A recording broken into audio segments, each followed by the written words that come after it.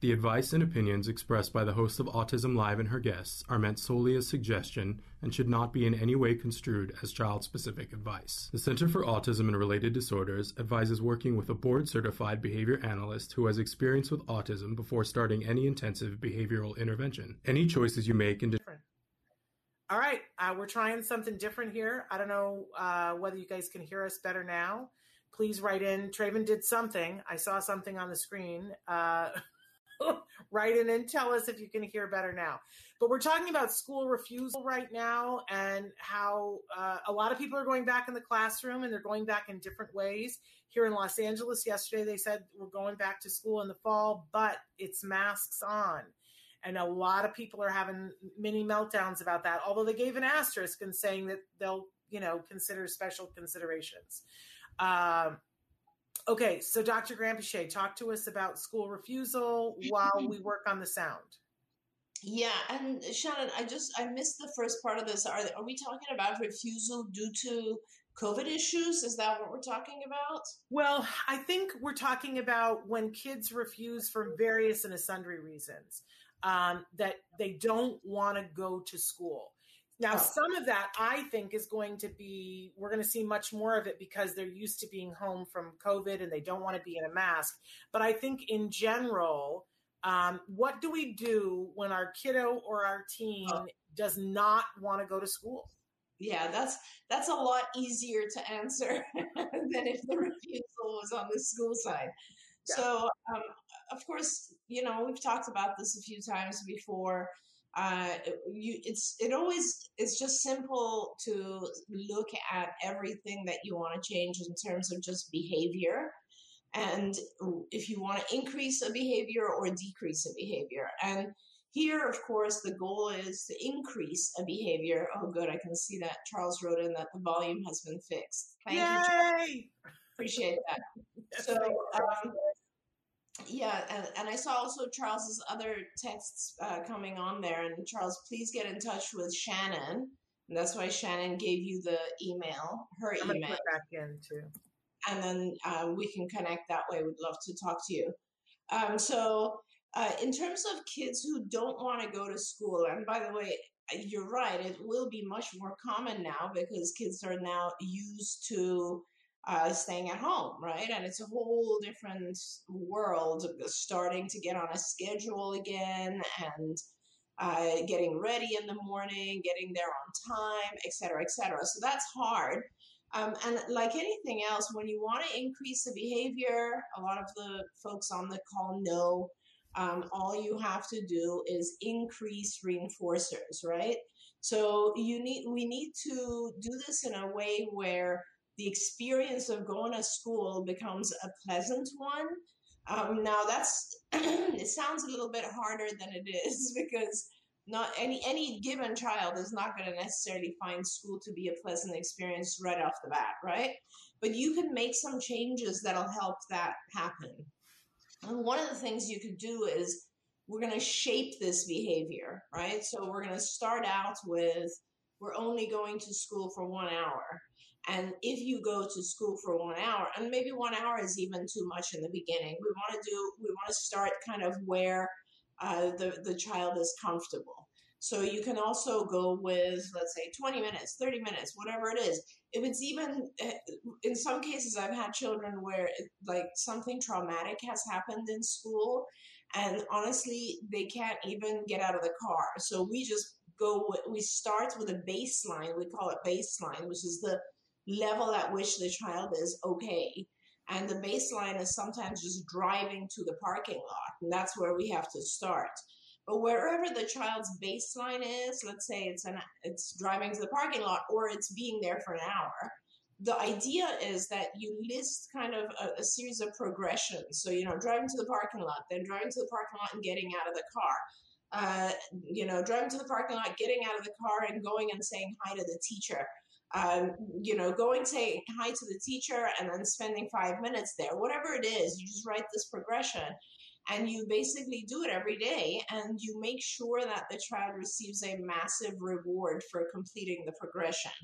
So let's say we're up to an hour at school. First of all, you want to make sure that when they're in school, they're having a good time, they're okay, and you want to talk to the teacher about this. And then when they're done with it and you pick them up, they get something very special that they wouldn't normally get. And that's important because reinforcers are only valid if you don't overuse them, right? So they will only be effective if it's an unusual thing. If we went to Disneyland every single day, there'd be nothing special about it anymore. So, and it could be small things like ice cream or whatever your child is allowed to have that's a treat that they can't usually have.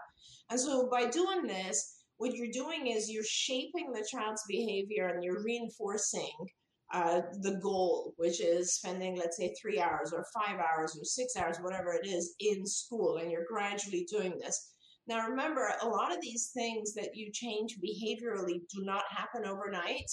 So this is going to take some time, maybe a month, maybe 2 months, because you don't want to jump from 5 minutes in school to 3 hours in school. Don't think that because the child has had a success at the first hour, they're going to be fine with 6 hours right off the bat.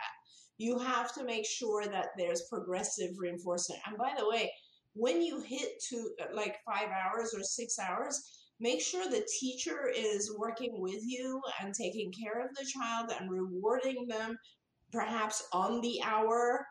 And so the concept is always, whenever you want to change your behavior, you break the behavior down, you make small demands with a lot of reinforcers. And then over time, as the demands become kind of bigger, you can also start to reduce your reinforcers once the child is comfortable. And the reason you do this is because in real life, the child is not going to get a reward for every hour of being in school or every 5 minutes. That's just not real life. It's kind of we've set that up to teach the child. But you always want to end with something that is like real life because you want the behavior to maintain. You don't want the behavior to disappear as soon as you stop giving rewards, right? So you have to, at the end of this, you have to reduce the reinforcers so that they're like real life. How do you do that? Well, most of our kids, I find, Shanna, I think the biggest reinforcer for a lot of kids when they go to school is other kids, right? A lot of our kids go there because they want to see their friends. Now, with our children on the spectrum, they might not have friends. They might be bullied. They might feel left out. They might feel like a little bit lost. They can't keep up with what's going on. So that means that to begin with, the school environment is not a positive environment for them to begin with. So a lot of the work that we do in ABA is in behavior analysis is we're trying to teach the child skills at home, kind of like tutoring, so that when they go to school, they have a more positive experience. Sort of, if you think of let's say the child who is bad at math and dreads math class, right? But they get tutoring at home, and then they become like the best math students, and now they're no longer afraid of going to math class, right? It's the same concept here. So with our children, you want to make sure they have some skills that are going to help them get through the school day. So you need to support them academically at home. You need to maybe invite friends over to the house so that they can have someone that they're familiar with when they go to school. You want to make sure the teacher keeps an eye on them. You want to get the teacher maybe or an aide or someone to write a journal so you know what's going on with the child, what part of the day they're having a hard time. You might even want to like have, make your child the cool child by giving them like really cool snacks that they can share with other kids, or events that like parties where you invite everyone to the house. There's a lot of stuff you can do to make your child kind of feel more comfortable at school. And let me tell you, it is super, super important to do these things, because when a child doesn't want to go to school and we are forcing the child to go to school, it's most of their life is spent in an environment that they're unhappy. And so that's really important. I love everything that you said, and it was like taking a tour of going back in time. And because you guys told me to do all these things for my son, and it's like a full-time job. Let me just say that it's exhausting. It's a full-time job of keeping up on, as you said, making sure that there's some sort of treat for having gone to school, even if it's for part of the day, working on stuff at home to give them the skills, making your house the cool, fun place to be. But it's a really good full-time job. And it's a full-time job that pays a lot, and especially in benefits for you and for your kiddo. Because the first time that you see your kiddo being excited to go to school and being excited to have a friend and getting in your car when you pick them up from school and they're excited to go do the thing that's the treat that they get because they had a good day at school, let me tell you, it's the best parenting moment you can have. So I would watch this video back eight or nine times so that you can make sure that you get all, because Dr. Granpeesheh gave you the total 411 on that. But I agree with her. It's 100%. As a former teacher, we can't have kids not liking school. Work with your school, work with your ABA professionals, and work with your kiddo to make it more fun. Hey, Sadie wants to know, how can I stop mouthing for a 3-year-old who knows not to mouth, but sneaks mouthing when you're not looking? They mouth squishy toys and hard plastic objects. The BCBA recommended jewelry. That's the jewelry that is safe to chew on, allowing the child to bite and then fading it, but advised it could take a long time to fade. She goes on to say that they said that there is no other sensory outlet for mouthing than providing a chew toy, crunchy foods, or toothbrush. She has been blocking the behavior with a verbal and using a verbal no. So we've got a lot of questions. So many people watching from all around the world. We're so excited to have, I know we've got India and Ireland in the house, right in where you guys are at. But for mouthing, 3-year-old, I mean, that's pretty young. Talk to us about that. Yeah, so mouthing is an exploratory type of activity. So as you know, a lot of babies mouth things. It's because they're trying to figure out what it is. And with our kids, they just don't age out of it. And also, sometimes our children are they mouth because of the sensory aspect of things. And a lot of our kids who have apraxia, like low muscle tone in the tongue, try to chew things, and they put things in their mouth and chew it, which is not necessarily bad. What I would do is, I guess, 2 things. I would try to get control of the mouthing and chewing, assuming it's kind of one behavior, in a way that I would limit it to certain objects like the jewelry, and also certain times of the day. And I'm going to tell you kind of how to do that. So what I would do is I would definitely have the jewelry and perhaps a couple of other chewable items that are okay for the child to chew, right? I would also definitely get a vibrating, these are specific, they're not just like the normal vibrating toothbrushes, electric toothbrushes. That will work too, by the way. But there's also vibrating various things that are used by speech therapists, and you can order these online that are good for activating kind of inside the mouth. And a lot of our chewers really enjoy those items. Bottom line, the goal is to have, like, let's say 5 items that are allowed to be chewed, and B, actually good for activating, muscles in the mouth, like the vibrating toothbrush, for instance. And make sure those items are there. And every time your child starts to chew something or mouth something, block that, but give them one of those items. So in other words, teach the child, it's not okay to chew this. It is okay to chew this. Okay? So you're going to now narrow it to those specific things.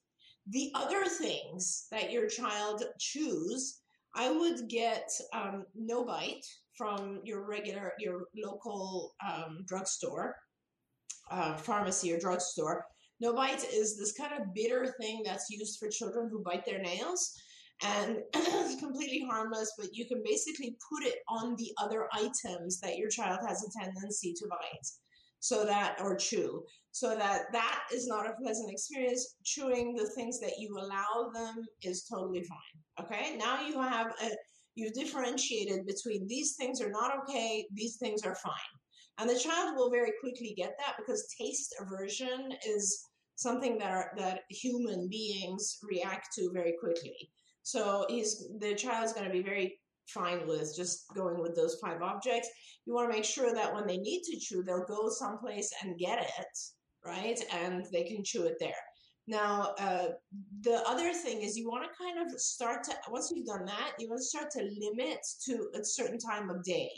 Probably the time of day that you want to do, or times in the day, would be when you are there to kind of supervise or see. You or an adult are there to be able to actually oversee this process, because you don't want the child just going around putting objects. We don't know, because some of these items, even the jewelry, can come into pieces. And it could be, you just want to make sure there's an adult there to oversee this. So basically, let's say you select a 5-minute time frame every hour of the child when they're awake.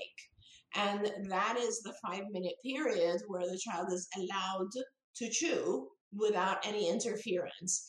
And what you do is you block the rest of the time, but during that 5-minute period or 10-minute period, whatever is required, the child's totally fine. You're sitting there, you're allowing, kind of like, I don't know, as if, you're watching TV together, or it's an activity that you are going to allow the child to do while you are there or an adult is there.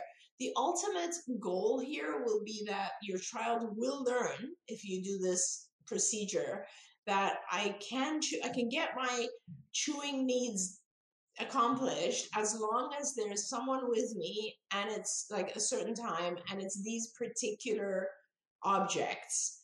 And then you kind of have it under control for a little bit. Now, as the child gets older, what we've done in the past is we've taught children how to replace their need for chewing by chewing gum, right? Which is a totally normal way to chew. And so once the child is a little bit older, you go into this protocol of trying to teach the child to actually move from those objects to gum, which is completely fine as long as they know how to spit it out when they're done with it. And so that's kind of another step, but that is a little bit older child. Okay, great advice. That question. Paula wants to know, what's the best way to deal with aggression in a teenager? My son's automatic reaction is to hit out when things don't go his way. He instantly regrets it. It's just an automatic response to anything that he feels is unfair. Consequences escalate his behavior. Any advice would be appreciated. Thanks. Yeah, and it's a little bit hard for me to respond to this one, because every behavior has a function, and it doesn't mean that. So let's say the behavior here is aggression.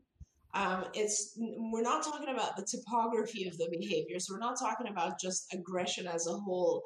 Aggression can have different functions at different times.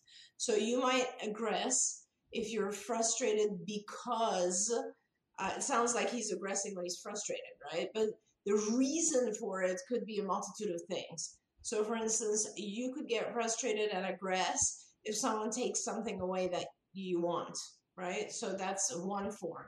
Another function could be you could aggress when you get so frustrated that you can't explain what you want. So you can't get access to something that you want, and nobody understands you, and therefore you aggress. Another thing could be, hey, you're in pain, or you have a headache, and nobody knows, you don't know how to explain it. So you could get aggressive there. So aggression or any behavior can have a multitude of functions. And it's super important that you identify the function in order to figure out how to treat it. Because without knowing the actual function, you could be treating it completely wrong. So maybe you can write in a little bit and talk to us about what happens when he aggresses? Like, what happens right before he aggresses? We know he's frustrated, but what is the frustration from? Is it because he can't communicate? If that's the case, we got to teach him how to communicate better. Is it because someone is asking him to do something and he doesn't want to do it? Is it because someone's taking an object or an activity away? Write to us a little bit more and we'll tell you how to deal with it. Okay, and while she's doing that, Sarah's written in and said, "Hi, Dr. Doreen. I'm living in the UAE and a mother of 2-year-old identical twins. We first saw signs at 13 months old. Given that we don't have any financial support through insurance, we did a lot of therapy ourselves and later hired a registered behavior technician. They are currently doing ABA, excuse me. Oops. I'm trying to hide that. Sorry.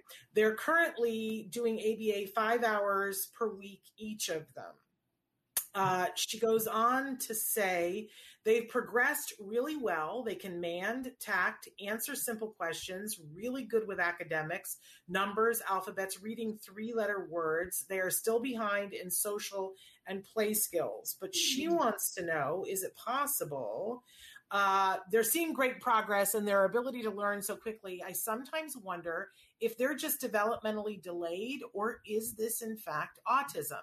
What is the possibility that they are just delayed? I mean, of course, there's a possibility that they are just developmentally or intellectually delayed for some reason. And there's a difference. There are specific symptoms that need to be present in order for a child to be diagnosed with autism. And those are not the same symptoms as any kind of just general developmental delay or even intellectual delay. So the specific symptoms of autism there's a series of symptoms within the first category. There's 2 areas with autism. One is social communication, and the second one is the presence of what we call stereotypical repetitive behaviors. So the first portion, the things that are kind of in that social communication area, sounds like your child has some of those things, your children. And we're talking about delays in language, right? So the children can communicate the way they should at their age. They don't have attachments to other children or to people the way that they should. They don't have nonverbal communication. Nonverbal communication is stuff like looking at eye contact or responding when they hear their name, or joint attention tasks like being able to look at you and then track your eye contact, those types of things. So those things are missing.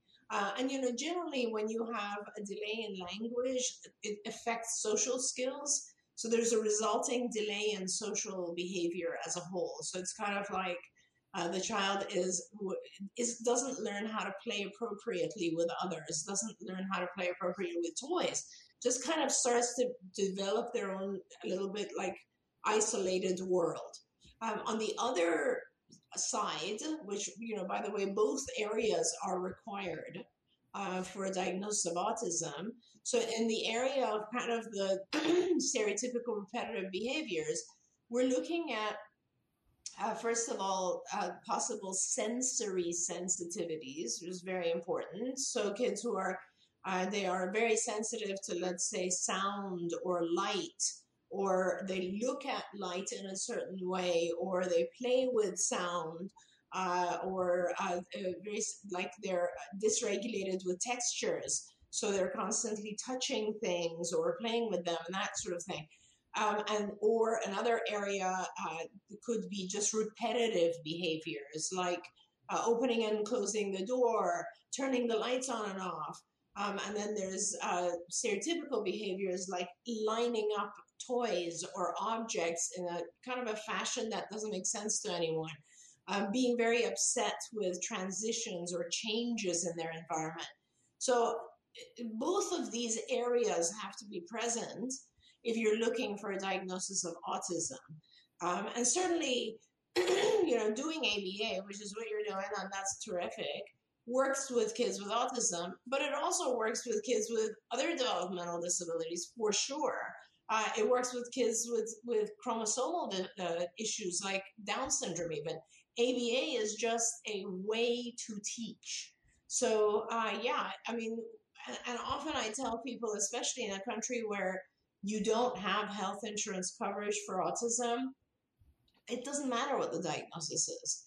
It really doesn't. Here, I always tell people in the US, the only reason you want to get a diagnosis is so you have coverage, because the bottom line is we don't care about the diagnosis. What's important is to break down the behaviors and work on reducing behaviors that are not adaptive, that are challenging, like we were just talking about, like aggression, and increase skills that are deficient, right? So we want to make sure we're increasing those areas like you are in language and social and so on. But can we also acknowledge that because there are some kiddos that are showing signs of autism so young now, we've always talked about early intervention, Dr. Granpeesheh, but there are some kids now that are getting diagnosed so early that I always think about the phrase that you used to say to parents about, your child is behind and we're going to get him caught up and we're never going to let him fall behind again. Very famously quoted in Christina Adams' book, A Real Boy. And that's the kind of thing that gets parents so excited. We're going to get your child caught up and never let them fall behind. But, you and other people have now been able to take some of these kiddos when you catch them at such an early age and get them caught up to the point where, am I wrong in saying that some kiddos who were on a track where they would have been diagnosed with autism never actually get an autism diagnosis because you catch them up? That's very true. And it all has to do with kind of the age of the child and the areas that the amount of work the child needs, right? So the younger the child, the less effect of autism and the more hours we have is kind of where, we get the most success. I have had children where the parents, one of our dear friends, Ilana, is a good example of this.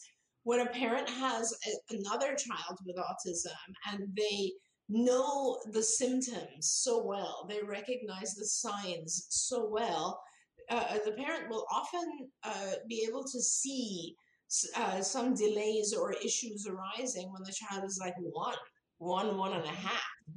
And when they're that young and we can get in and work really intensively with the child very early on, sometimes the child doesn't even, before the child gets to be like 4, the child's diagnosis is gone because they never developed enough of those symptoms that are required for a diagnosis. So you're absolutely right, Shannon. It does happen. And even if there is a diagnosis, I just made a diagnosis on Monday with a child where, I just want to get in there and get going as fast as possible with them because the sooner you engage, the sooner you do intervention, the more you're teaching. It's just logic, right? Any skill, the more time you spend on it, the more the child has a chance of getting better at it. Just Macy wrote in and said, I want to meet you and Dr. Doreen one day. Let's make it happen. I think as we get back out into the world, we're going to be more places where we can meet you. I look forward to meeting you as well.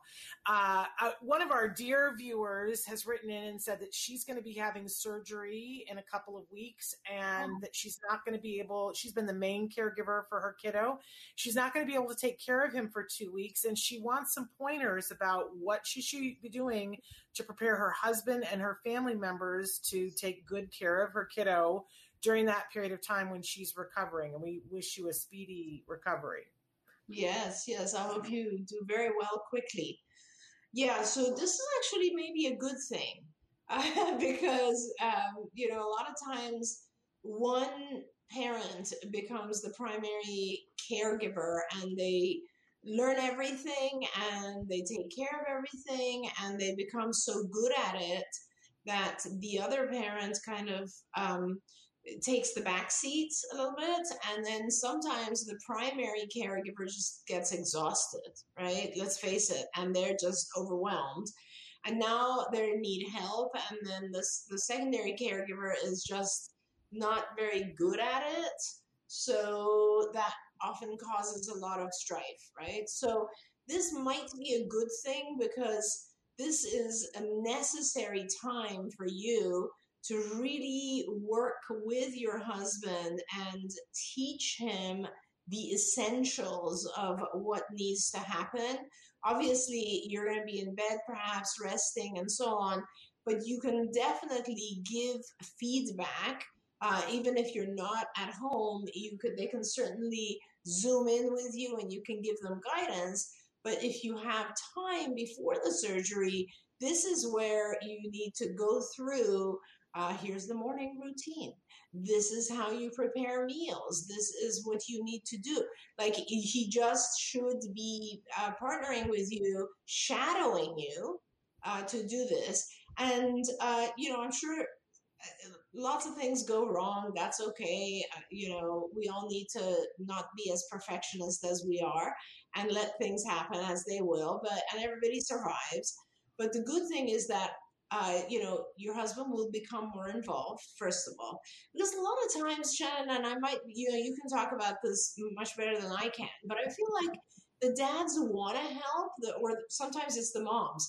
The other partner really wants to engage, but they don't because they feel like they're not as good as you are. They're not good enough. So it's kind of like, I don't want to screw this up, and she's better at it, so I don't think I should step in. And this will be an opportunity for him to take charge and do it. And afterwards, believe me, there will also be a higher appreciation for what you do on a daily basis. I so agree. I think it's the stereotype, but I think it's the stereotype because it's true a lot of the time that the moms are the autism warriors, that they learn everything that they need to learn. They, know how to pack that gluten-free, casein-free lunch. They know how to deal with every situation. And the dads get cast in the role of, I'm going to go to work and I'm going to make sure we have a roof over our heads. Now, sometimes it's the exact flip, but a lot of times I have a friend in autism, Moira Giammatteo, who calls it the project manager, that there's one person in the family that's the project manager for autism. And then a lot of times it's the mom. But, I agree with Dr. Granpeesheh. I think that this is an ideal opportunity because it's like, mom just can't step back in, and that you're going to come out of this stronger as a family and as a couple, and dad's going to feel a little bit more secure. But since you do have the time, I'm, ex-school teacher, I'm all about putting up posters and signs everywhere in the house. Like, pick what the big topic is that you want to make sure dad gets. For me, it was always that we need to make sure that we reward good behavior and that we don't lecture for behavior that we don't want to see, that's attention. So I had big signs all over our house that said, reward good behavior. And this is going to make you break out into hives, Dr. Granpeesheh, but I would say ignore bad behavior because that was faster than saying don't lecture it. So reward, reward, reward. I put up signs all over our house for me and my husband to remind, oh, right, that's the deal that we're on. We even had the song, Fatboy Slim, Praise Him. Whenever that comes on, I'm like, it's the ABA song because it says exactly what you have to do. I have to praise him like I should. I understand that Fatboy Slim was talking about other things but ABA, but it works. And, so we would put that song on and we would dance to it. And it was my reminder to myself and to my husband. So I say go for the big concepts and feel free to allow your husband to work through it. And he, like Dr. Granpeesheh said, there are going to be times when he's not going to get it right. If everybody is alive at the end of the 2 weeks, it's all going to be okay. So focus on the big important stuff. And I think this is going to be great for you. You're going to have 2 weeks where you get to just take care of you. I hope that you do that because heaven knows that you need that. I got to get to Jennifer's question because Jennifer is never going to speak to me again if I don't get to her question. I wasn't trying to skip you, Jennifer. Sometimes it's hard, in the crawl. But she says she's got a 5-year-old that's regressing in potty training, and she wants to know, do I have to start all over? He's fighting hard not to go to the potty and going number 1 in his pants after being fully potty trained. Now, she went on to say that when she says fighting it, I'm talking major protesting tantrums to not go to the potty and then going in his pants. So any advice for that? Does she have to start all over? I don't know if you have to start over. And if you do end up starting over, it's a much, much faster procedure this time around. It's not going to take that long.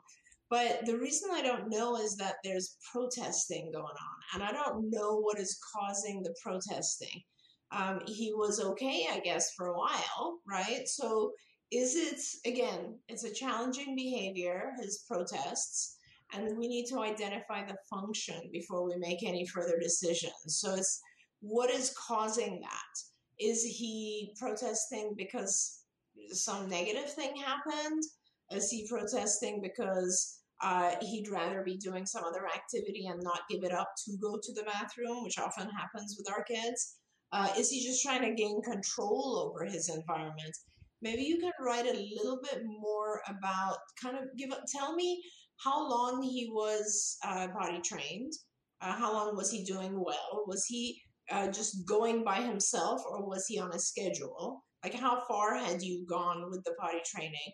And do you know if there was something that triggered this protest or this kind of regression in that skill? Okay. While you're writing back, should I go ahead and answer Running Wild, who has a couple of times asked us? Yes, about I was going to go to that one. They want to know specifically, what do you believe in vaccines and autism and biomedical treatments and vaccines causing autism? Right. So, first of all, let me just say that I am a very strong believer that autism is not a learned disorder, right? So it's not like you learn to do autism to have those symptoms. There are definitely, we know there are many gene combinations that have to be present for autism to occur. And the gene combinations, I think we know about 30 possible genes right now, and there are more, don't just result in autism on their own. They interact with some sort of environmental factor in order to trigger. So in other words, we know that autism requires a genetic predisposition as well as an environmental trigger. And that combination is as far as we know, right? Now, taking both of those a little bit further, one of the things we know about the biochemistry of a lot of individuals on the spectrum, and let me just back up for a minute and say part of the reason that it's taking so long for scientists to figure out, what is the cause, what's the biomedical cause of autism, is that it's such a wide spectrum, right? So there are kids who are here extremely minimally affected by autism, and then kids who are like extremely severely affected by autism, and it's all called autism or ASD, right? So there's a very high likelihood that the folks on one end of the spectrum have different causes than the folks on the other end of the spectrum. It's also possible that they have different biochemistry. So the fact that it's such a wide spectrum makes it very hard for us to identify exactly what's going on. But what we do know is that a large portion of individuals with the spectrum, with the diagnosis of ASD, have what is called low redox. So they have a difficulty detoxifying as fast as the rest of us. Okay, we are all exposed to toxins in the universe, in the world, and we detox from those toxins. Our body detoxifies at different rates, right? So like, for instance, and by the way, we react to things differently. Certain things could be a toxin for Shannon, and they're not really a toxin for me, right? So different things are toxic to different people, and we detoxify at different rates. When I'm teaching this to our BCBAs, They love it because I tell them, okay, so like you all go out and have drinks tonight. Tomorrow, some of you are not going to feel it at all, and others are going to have a big headache, right? And the ones who don't feel it at all are those folks who are lucky because they have a very high redox, so they can detoxify rapidly. So now think that some of our children, many of our children have low redox, so they have what's called high oxidative stress, which we don't want to talk about the details of it, but what it means is they're detoxifying slower. So that is part of the deal. Then they're exposed to toxins in our environment. There are many, many, many toxins in our environment. Vaccines are one of many toxins. So to say, sometimes you'll have parents who will come and say, I swear to God, I have video. And I've seen some of this video, by the way. My child was developing completely normally, and then they were vaccinated, and from there on, they started showing symptoms. That is absolutely possible. Absolutely possible. And I've seen it over and over again. But there are also parents who, for instance, the minute their child started having gluten, they started exhibiting symptoms of autism. There are parents who, the minute their child started having casein or corn or soy, their child started exhibiting. There are parents where their child lives underneath telephone lines, and as a result of that, they're exhibiting symptoms. So the fact is, there's a lot of toxicity. I had a child years ago where he was diagnosed, and we started treating him. This was in like the near the airport in LAX, John. He was diagnosed, and we started treating him, and then his neighbor across the street. We didn't even know initially that it was just his neighbor across the street. We started treating him, and then they were in apartment buildings. And then shortly after, there was another child a few houses down, and another child. One of the parents actually put it together and said, "Isn't this weird that there's like 5 or 6 of us on the same street?"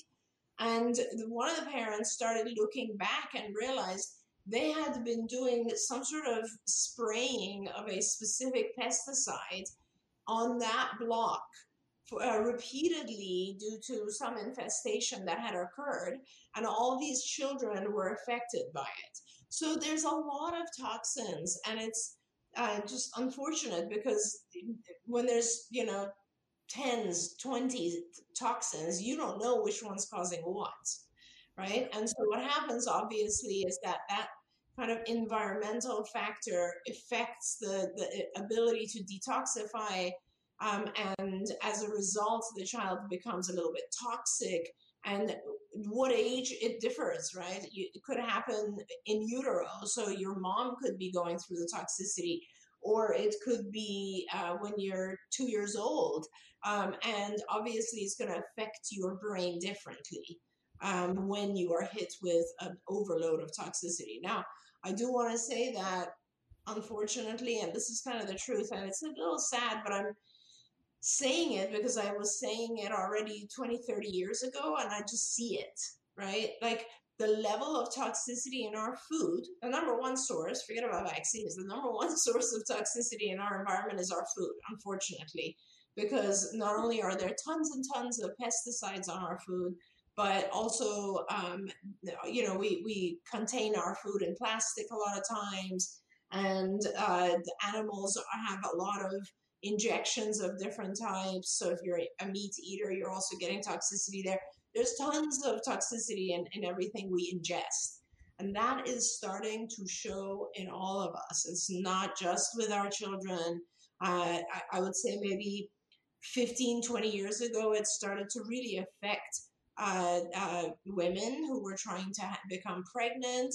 It started to affect our fertility rates. People were having a harder and harder time actually becoming pregnant. And now, of course, it's affecting everyone.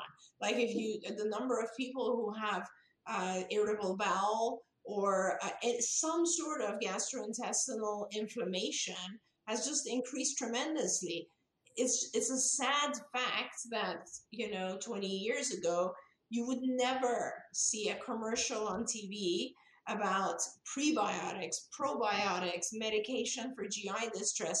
Now it's almost every channel, every 10 minutes, there's some sort of commercial having to do with a new medication or a new treatment for gastrointestinal distress. It's very alarming and concerning, but that's kind of my explanation of how things relate.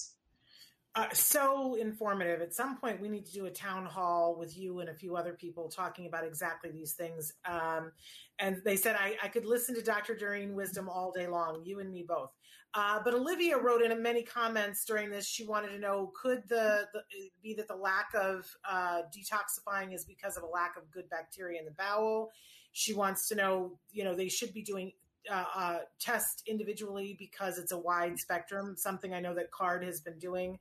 And she wants to know, do you suggest any specific diet, which I think goes right back to what you were saying, that it's different for each individual, right? Yeah, it really is. So what happens with this kind of toxicity issue that we're talking about, that's kind of just the stage one. Because then when you start to get inflammation in the gut, which occurs as a result of any kind of toxicity, you start to have inflammation, and the inflammation then leads to other issues, right? So for instance, someone talks about not having good bacteria. Not having good bacteria is like in your large intestine, by the way, is one of those things that can happen just if you have, at you're 2 years old, and you have 2 ear infections back to back, and the first time they give you amoxicillin and it doesn't really do its job, so then they give you Augmentin, which is a much stronger antibiotic, and that's it. That's all you need. All your good bacteria is wiped out. Because antibiotics, their job is to eliminate bacteria. It's not like they go after bad bacteria. They just go after any bacteria. And yes, you are supposed to have a certain amount of bacteria in your intestine in order to digest food. And when you don't have that bacteria, you halfway digest the food. You digest it to the point of turning proteins into peptides. Usually we take proteins, turn them into peptides, and then turn them into amino acids. And amino acids are what kind of travel and give your nutrition to the brain. So now you're not doing that. Now what happens is even worse, because you have this inflammation going on in your gut, and these peptides, which are like chains of amino acids, start to leak. And that's what we call leaky gut. I'm sure a lot of you guys have talked about or heard about it. And the leaky gut issue is, now that these peptides are circulating in your bloodstream, they actually do mimic endorphins. They actually, your brain thinks it's an endorphin. And how do we react when we have endorphins? We're happy, we're giddy, we laugh, we act silly. And that sometimes you see with our children as well. So yeah, there's a lot of this kind of stuff, and there are different diets. So, another thing that happens when there's continued inflammation, some of our kids develop fungal infections. So for those children, it becomes really important to treat the fungus. There are other children where there's a lot of bloating, and when there's a lot of bloating, you're looking at what's called SIBO, which is the small intestine bacterial overgrowth, which is treated very differently than if you don't have enough bacteria in your large intestine. So it's very different. It's just that there's a lot of chaos that goes on in your gut. And it would be very, very important to get together with a physician who is trained to take you through this process. My recommendation, you can start with your pediatrician, the pediatrician will refer you to a GI doctor perhaps. But all of that, what Western medicine does is that it gives you a way to eliminate the pain. It'll give you kind of, like we have a headache, we take Tylenol or we take Advil, right? We don't think, I wonder what's causing this headache and maybe I should do something about the cause. Eastern medicine or homeopathic, naturopathic medicine works more on, let's figure out what's causing this. And I think when it comes to the gut, you have to do a little bit of both. You sort of have to keep your pain under control and get the inflammation down. But at the same time, a lot of times they have to figure out what's going on. What is the issue that happened here? How do we clean the gut up? How do we put back the healthy bacteria, which is probiotics and prebiotics? How do we put the child on a specific diet that will not allow him to react again? Like, what are the toxins for this particular child? It's going to be different. There's lots of diets. There are some children who do extremely well if you just take them off casein, the protein in milk. Other children require to be taken off gluten, the protein in all whole grains like wheat. Others require you to also take them off corn and soy. Others need what's called a FODMAP diet. I mean, there's lots of different types of diets, and it's really just about finding out what your child needs. Absolutely. And very quickly, the cell phone question, which I keep popping up, and the whole issue of electrical networks and cell phones, they are not toxic on their own, but what cell phone waves do is they lower what's called the blood-brain barrier. And that means that when you have a high level of exposure to cell phones, which, by the way, it's not about holding a cell phone to your ear anymore. There's massive radio waves above us. So everybody has high exposure now to cell phones. What it means is that our blood-brain barrier threshold is lower now, which means anything that's in our body going on will go to the brain easier. It's easier for those toxins in our body to reach the brain because that barrier, which is a chemical wall, is now lower. So it starts to affect the brain faster. Okay. FODMAP. Yes. FODMAP. There we go. I always thought it was FODMAP too. I want to get back to Jennifer really quickly, and we're out of time. But she said that she thinks that the potty issue is a little bit of control over his environment, and that this started right when school stopped. Oh, so his routine changed. And I think that, and I don't know, I would want to find out exactly what his routine was in school, so that you could try to go back to that. Whenever it's an issue of control for kids, I try to give them some control. So in other words, maybe you can, one way she says, for instance, he doesn't want to stop doing what he's doing. So Can he take it to the toilet? That's a great option. Or maybe he can understand that he can do it more when he comes back, as opposed to if he wets himself, he's not going to get to do it at all. So differentiate for him that, and that's a very common thing, by the way, is like kids just don't want to stop the activity they're doing to go to the bathroom. So also make it very rewarding for him to go. And as Shannon said, ideally, maybe you could take it with him. There we go. My gosh, I hate leaving because this has been such a great conversation, but we want to thank Dr. Granpeesheh for being here. We'll be back next Wednesday with her, same time, same bat channel. We're back tomorrow, though, and we're going to have Bonnie Yates, special education attorney, with us tomorrow, and the jargon of the day, all of that tomorrow. So I want to thank all of you for being here. Don't forget to like, share, tell other people if you saw something here that you liked and you think it would benefit somebody else. Make sure that they know about it, because we only do grassroots marketing. But again, we are going to be back tomorrow. Thank you, Dr. Granpeesheh. Until then, give your kiddos a hug from me and one for you too. Bye-bye for now. Bye, everyone.